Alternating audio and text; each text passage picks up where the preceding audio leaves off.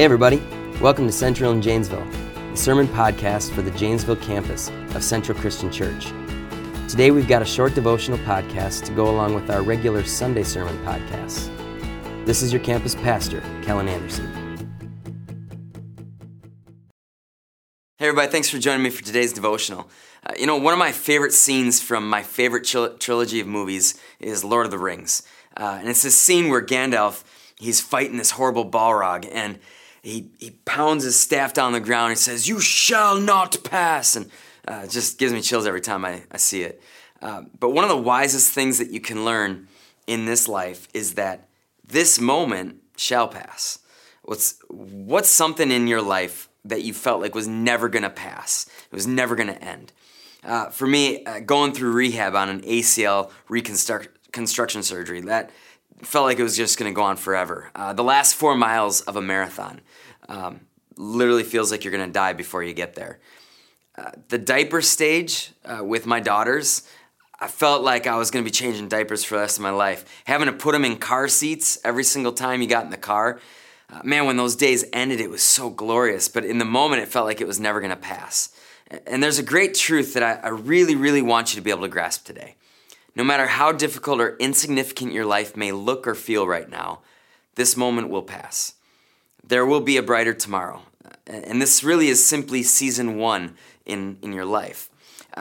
One character from the Bible that had a pretty bad moment in season 1 was someone that most of us have heard about. His name is David. David was a small kid, but that didn't stop God from choosing him to be a great king.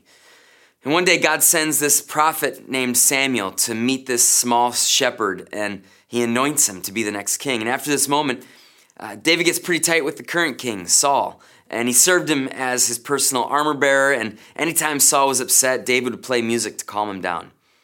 And of course, many of us are aware and familiar of the story of David and Goliath. With a simple stone and a sling, and with God on his side, David brings down Israel's biggest enemy. And after Saul then dies in battle, the day finally comes where King David becomes king. And then there's this woman named Bathsheba, and she's a woman who played a major role in the story of King David. Bathsheba's name actually meant daughter of the oath. She married a great warrior named Uriah, who was one of the Hittites. And Uriah wasn't just any warrior. He was one of David's mighty men, 37 of the strongest warriors that there were. We learn also in Scripture that Uriah's home was close to David's palace, which meant that the two were actually particularly close. And what happens next, though, it really puts David in a bad light. These two people, David and Bathsheba, they do something really bad. 2 Samuel 11:1 says, "Then it happened in the spring at the time when the kings go out to the battle, that David sent Joab and his servants with him and all Israel, and they destroyed the sons of Ammon and besieged Rabbah. But David stayed at Jerusalem." That is the very root right there, that last sentence of David's problems. We find a king who wasn't where he belonged. If David had been where he belonged, which was on the battlefield, where the king is supposed to be, instead of hanging around the palace looking for pretty women, this whole incident would have never happened. 2 Samuel 11:2-4 then says, "Now when evening came, David arose from his bed and walked around on the roof of the king's house. And from the roof he saw a woman bathing. And the woman was very beautiful in appearance. So David sent and inquired about the woman. And one said, 'Is this not Bathsheba, the daughter of Eliam, the wife of Uriah the Hittite?' And David sent messengers and took her. And when she came to him, he lay with her. And when she had purified herself from uncleanness, she returned to her house." David messed up badly. And as usual, the consequences of sin were extreme. 2 Samuel 11:5, the woman conceived, and she sent and told David that she said, "I am pregnant." This is a big oops in his life. David hadn't planned on this possibility. And David, demonstrating that he was just like the rest of us, he went with his first instinct. He tried to cover up his sin and shift the responsibility to somebody else. Long story short, he has Uriah come home from the battlefield, likely telling him that he had a secret mission for him or something. But really, he just hoped that Uriah would come home, sleep with his wife Bathsheba, and then everyone would assume that this baby that she was pregnant with was actually Uriah's, not David's. Quite the devious plan. But Uriah wouldn't do that as long as his men were out at war. And so David devised a worse plan. He sent Uriah to the front lines to be killed. David thought that this whole incident was covered. The only living person who knew the entire truth and could testify against him was Bathsheba. And her silence was probably motivated by maybe even a fear of for her own life. All of the biases, all of his bases were covered. And so he thought that he was going to be okay, but he overlooked one small detail.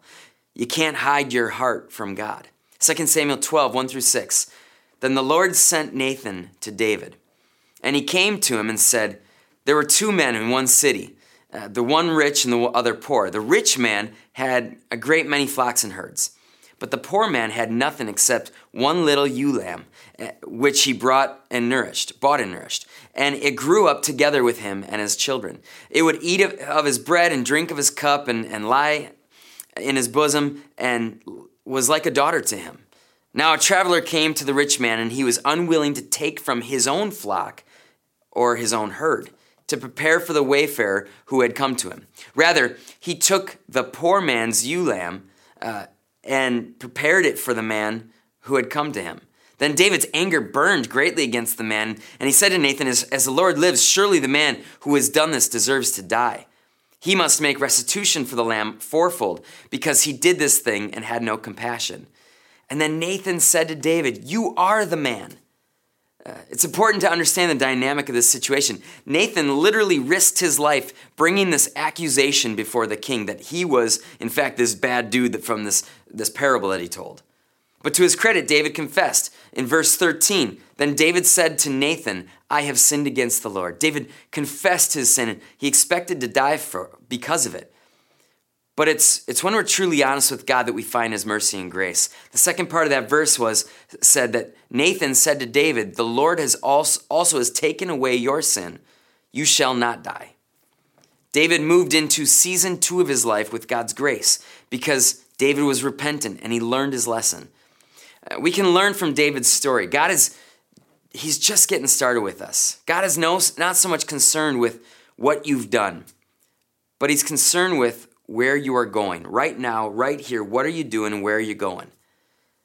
You obviously have sinned. There are times where you are David in the story and you mess up really bad, and you are that person. We've all pushed God away and we've all failed. But will you respond like David did? Will you repent?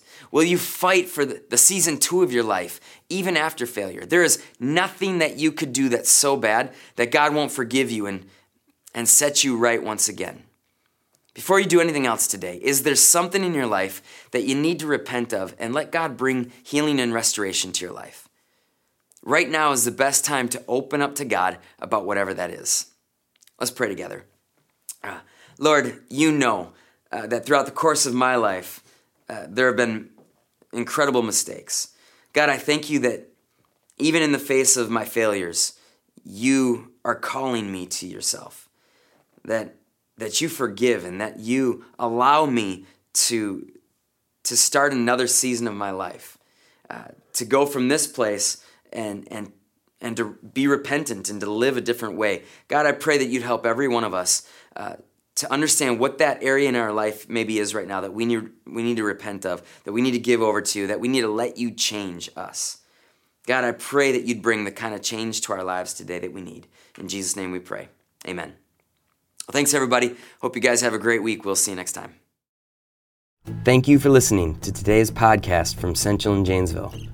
Be sure to subscribe to the Central and Janesville podcast to keep up to date with each of our teachings. Thanks.